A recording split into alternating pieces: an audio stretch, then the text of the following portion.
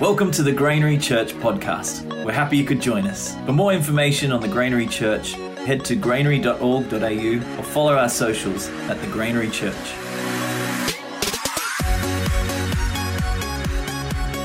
Thanks for having me. It's been great to be part of this church.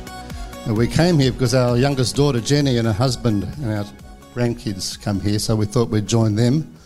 Been really glad we did. Let's pray. Gracious Father, thank you for your word.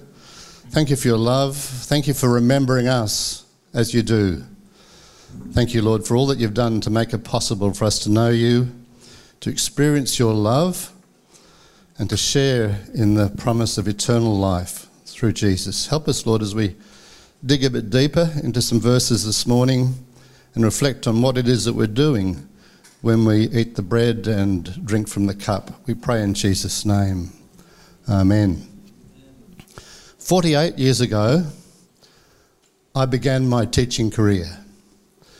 48 years ago, I could remember the names of all 190 students in my 6 science classes at Normanhurst Boys High School, where I'd been a student myself.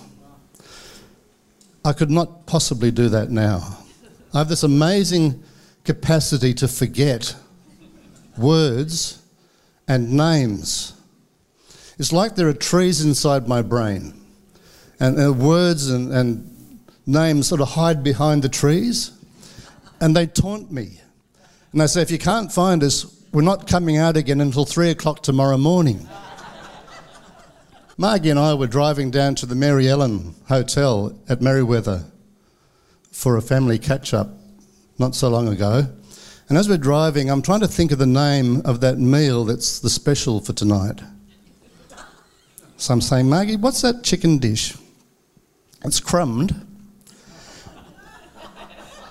It's a bit like the chicken Kiev that we used to be so popular 40 years ago.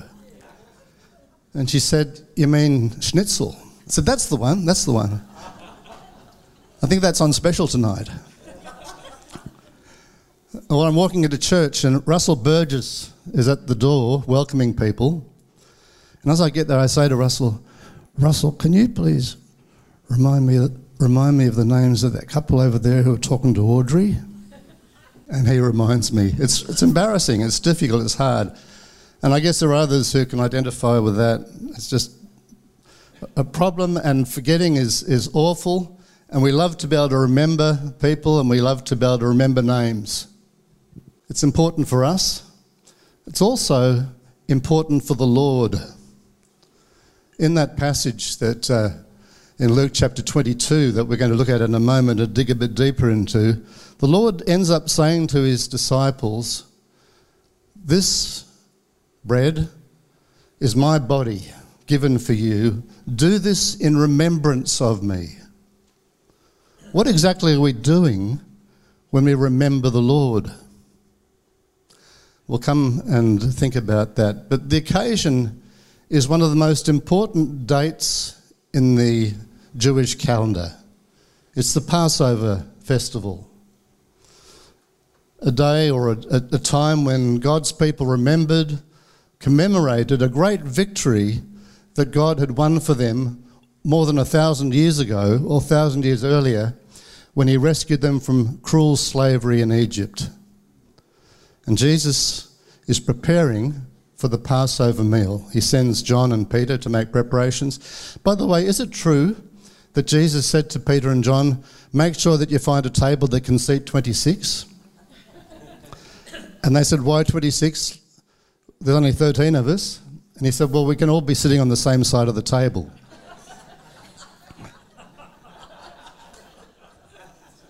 I think that was one of Leonardo da Vinci's inventions. I don't think that really happened. I'm not even sure they had a table. But there they are, and the Lord says, in fact, the Lord does something quite amazing. He takes the focus, in a sense, robs the focus from the victory that God won for them so long ago in the past from Egypt, and puts the focus on himself. Do this, he says, in remembrance of me. Why did he say that? And what's he asking us to do? When we remember somebody, we recall, we think of them. There's a sort of mental exercise taking place in our brains. But if we really remember them, we're also doing something for them. I was standing near the sink at home, rinsing some dishes, and a little voice piped up in the background, "I'm thirsty." And that was my grandson, Jesse. And I said, "Jesse, I'll get you a drink of water, mate, just wait there."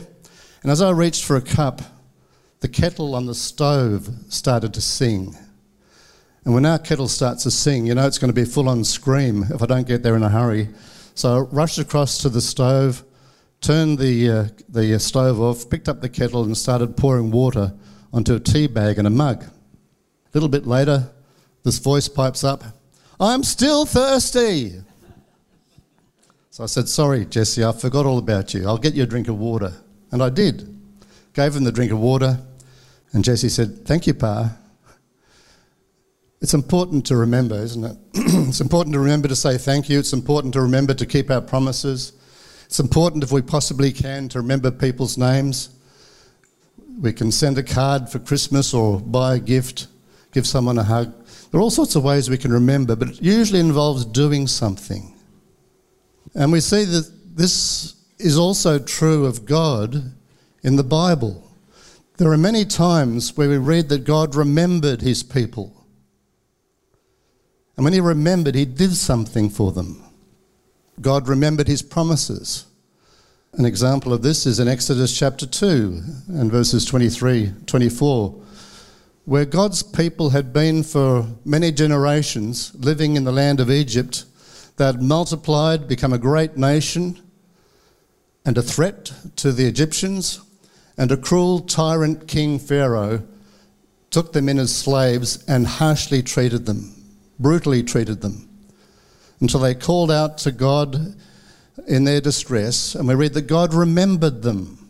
He remembered the covenant, the promises he had made to the founders of the Jewish nation so many years earlier, that they would become a great nation in a foreign country, and then God would take them from that land and take them to the promised land. When God remembers, he does something. And what did he do to remember them? He raised up a mighty leader and saviour called Moses, whose job it was to challenge Pharaoh and tell Pharaoh, "God says, let my people go." And did Pharaoh let them go? He did not. And so God sent judgments in various forms until the terrible night of the Passover, when the angel of death passed over the homes of all the Israelites and brought death and destruction to the firstborn sons in all the homes of the Egyptians. The firstborn in the grandparents' generation, the father's generation, and amongst the kids. It's a terrible story of judgment as God remembered his people and took action to rescue them. When God remembers, he does something to keep his promises. When God remembers, he does something that's going to be life-changing. Remembering can be life-changing. This was brought home to me recently, in fact just about 3 weeks ago, when a student of mine sent me a Facebook request. Now this might seem a bit odd to be receiving Facebook requests from students, but my students are in their 50s and 60s. And this particular student was back from the days when I was teaching at a boarding school in Nairobi in Kenya. Taught for 3 years in Sydney, then 6 years at a boarding school in Nairobi. A large school with something like 1,000 boarders and day boys, many of whom were sponsored through the Save the Children Fund, who were there and receiving an education they might not otherwise have been able to afford. And in many ways, the experience of being there through a mission organisation was a good experience. We made good friends there, some of whom are still good friends scattered around the world. I had the opportunity, after being there for a year, to become the school chaplain. Well, not the school chaplain, one of them. This was a secular school. There was a Muslim chaplain and a Catholic chaplain, and I was to look after the rest. So I had the great privilege of being able to teach God's word and share the gospel in that place. But at the same time, the other thing that was good too was the fact that I had so many motivated students, and the labs were the best equipped labs I've ever taught in. It was a good place to teach. But at the same time, there was a dark underbelly to that school, a deep evil embedded in the system which exploited vulnerable boys. And over the years, that became apparent. I never saw anything with my own eyes, but there were widely held rumours. And in the end, it kind of caused us to leave Kenya after 6 years, wondering whether we should have been there in the first place. Why did God take us there when there was so much evil happening, which impacted us, not directly, but impacted us in various ways? And we felt discouraged by that. We wondered why we hadn't come home sooner. What had God done in the face of all that evil? And I was encouraged by a student remembering me 3 weeks ago. Tom sent me a Facebook friend request. I don't remember Tom. I mean, I know the name. The name rings a bell, but I don't particularly remember him. You change a lot when you go from 15 to 56. And Tom said, he said, Mwalimu, which is a term of respect for teachers. He said, Mwalimu, were you my physics teacher in 1983 and 1984? Are you that David Ritchie? And I sent back saying, yes, I am. He said, I'm so glad I've been able to connect with you. I needed to tell you that back in those days, you wrote a Bible verse in my autograph book. And that Bible verse was John 3:16. And you said to me in my autograph book, Tom, read this when the time's right. And he said, I left school, I went to Kenyatta University to study physics and maths. And 4 years later, I read that verse. And on the 18th of August 1988, I gave my life to Christ. Oh, well, that was so encouraging. Anyway, I had this I rang him up and we had a long conversation, 2 long conversations, reminiscing. I said, Tom, you can call me David now. And he said, yes, Mwalimu.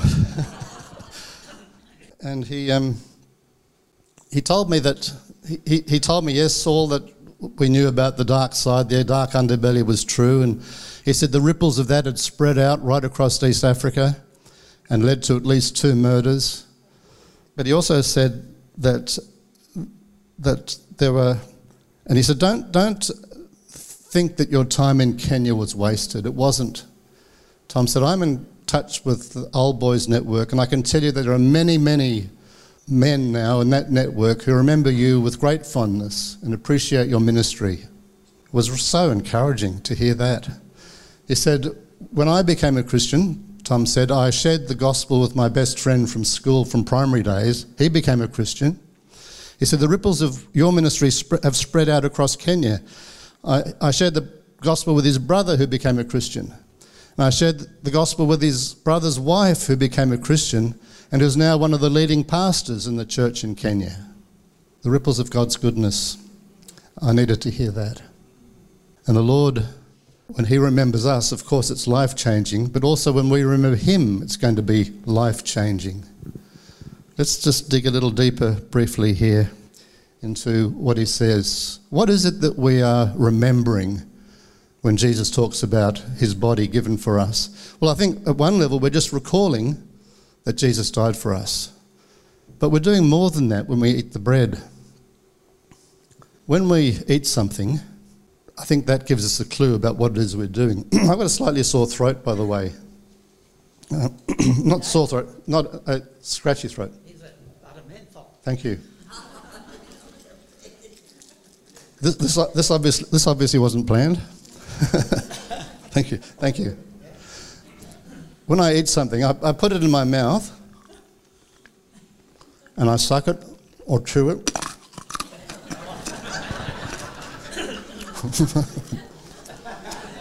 Thank you. And I swallow it. You don't normally eat butter menthols this way.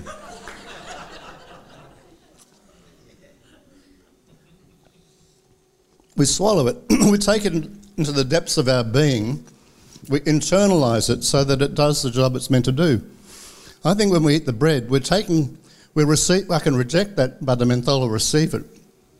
We can reject what the Lord is offering us or receive it. And I think what it is that we're receiving is his sacrificial, forgiving love and the fresh cleansing from sin that sacrifice brings to us. I'm saying, Lord, I'm receiving that for myself into my being. And you can do that for the first time, or it could be the 1,000th time. But it's a fresh cleansing from our sin, a fresh receiving of his sacrificial love. What is it that we're doing when we drink from the cup? Say here. The Lord said, this is the my blood. I can't read it because it's too far away, but my blood of the new covenant poured out for you. So at one level we are recalling something. We're recalling his blood shed for us as he gave his life on the cross. But we're also receiving something. And the hint or the clue here is this reference to the new covenant. Hundreds of years earlier, the prophet Jeremiah had spoken about a new covenant between God and his people. God speaks here through Jeremiah. Now, the word covenant's a really important word. It runs right through the Bible. In fact, the Bible's divided into two, the Old Covenant and the New Covenant. Testament's just an old word for covenant. The Old Covenant, the New Covenant. And the covenant relationship between God and his people is a promise relationship. Marriage is a covenant relationship. When you get married, it's not just two people who love each other living together. It's two people who love each other making promises, vows, which are then spoken in a public setting of some kind. God likens his relationship to the Israelites to a marriage. He says in these verses, I was a husband to you, but things went wrong. Now I know that many of you have experienced the pain of divorce. Some of you for more than once, perhaps. And it's not always the case that divorces are caused by a partner being unfaithful. But God says that in our case, it was unfaithfulness. Not on my part as a husband to you, but in your part. You were the unfaithful partner, says God to his people. God promises I'm not giving up on you, he says. I promise a new covenant. If we go to the second part of this, God spells out this new covenant. There's nothing new about the promises. These have been stated before. And the most simple statement of the covenant was, I will be your God, you'll be my people. What will be new is not the promises, but your ability to keep them. I'm going to do something, says the Lord, to make sure that you can be a faithful partner in this relationship. This speaks as much to us as it did to them hundreds of years before Jesus. Three things. First of all, I'm going to write my law in your hearts and minds. I'm going to give you a deep desire to love God from the heart, so that when you fail and disappoint yourself and disappoint God, you'll wish you hadn't, and you'll want to be different in the future. You'll have a desire to be different that God will put there by his Spirit. Secondly, he says, you will all know me. From the least to the greatest, you will know me. Now, there's a difference between knowing about God and knowing him personally. In 1983, I think it was November 1983, I was walking down a very quiet, well-to-do street in a very well-to-do suburb of Nairobi. It was a street in which the president's house was located. Nobody else in the street. I can't remember why I was there. And as I was walking slowly towards the gates of the president's, it's not a palace, but mansion, I heard a car driving up slowly behind me. It's a bit creepy.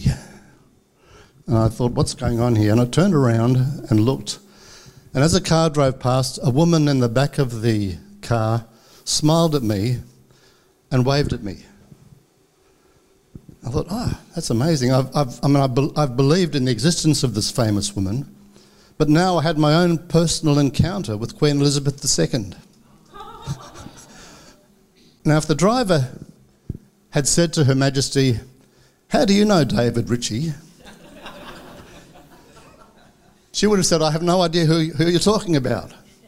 And even though I'd had an encounter with the Queen, a personal encounter with the Queen, I still did not know her. To know someone means to be in a personal relationship with them. And God wants to be in a personal relationship with us. And you know that I guess many of us know that. But maybe you haven't realised that. That's what God wants.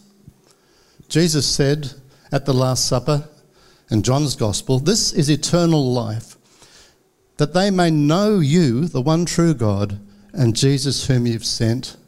It's all about knowing God.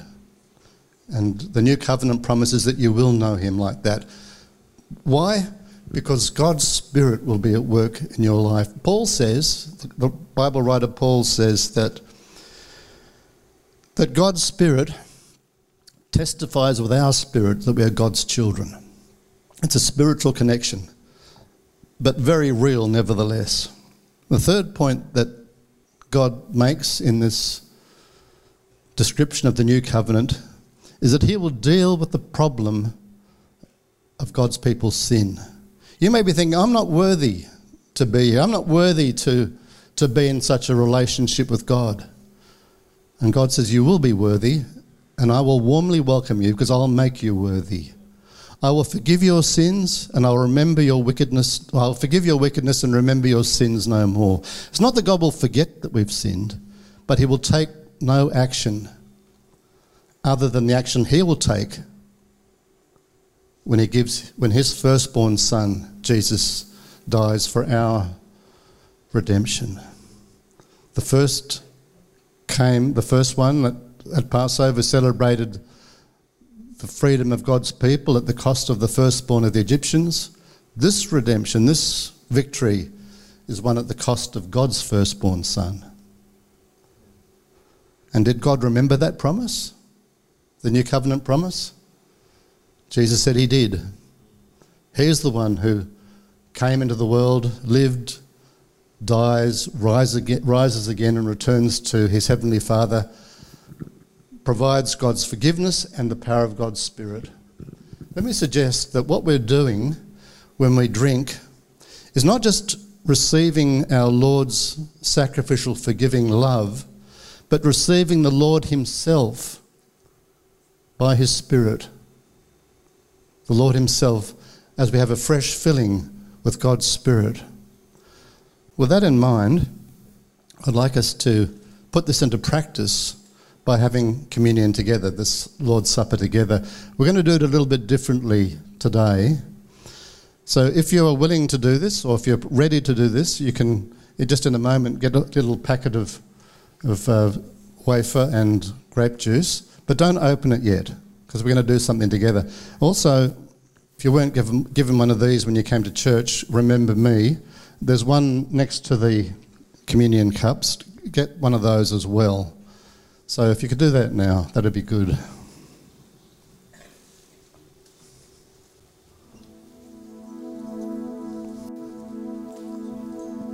Don't open them yet if you don't mind. Just keep them sealed up.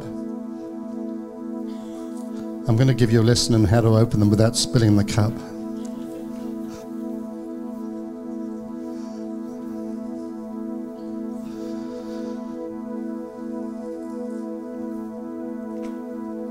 Now on the long edge, there's a bit of aluminium. Don't peel that, just peel the plastic on top, and that will expose the wafer.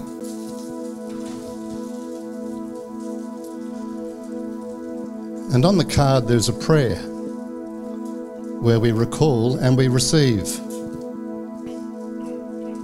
So once you've got that, let's pray this prayer together.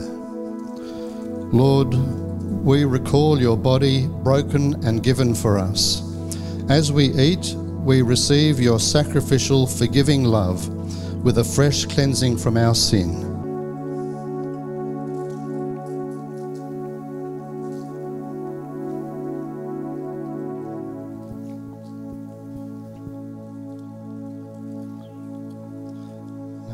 back the aluminium bit.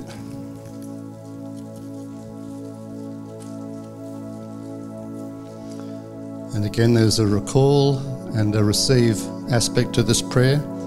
Let's say together, Lord, we recall your blood shed for us. As we drink, we receive you afresh into our lives by your Spirit. Thank you, Lord, for making this possible.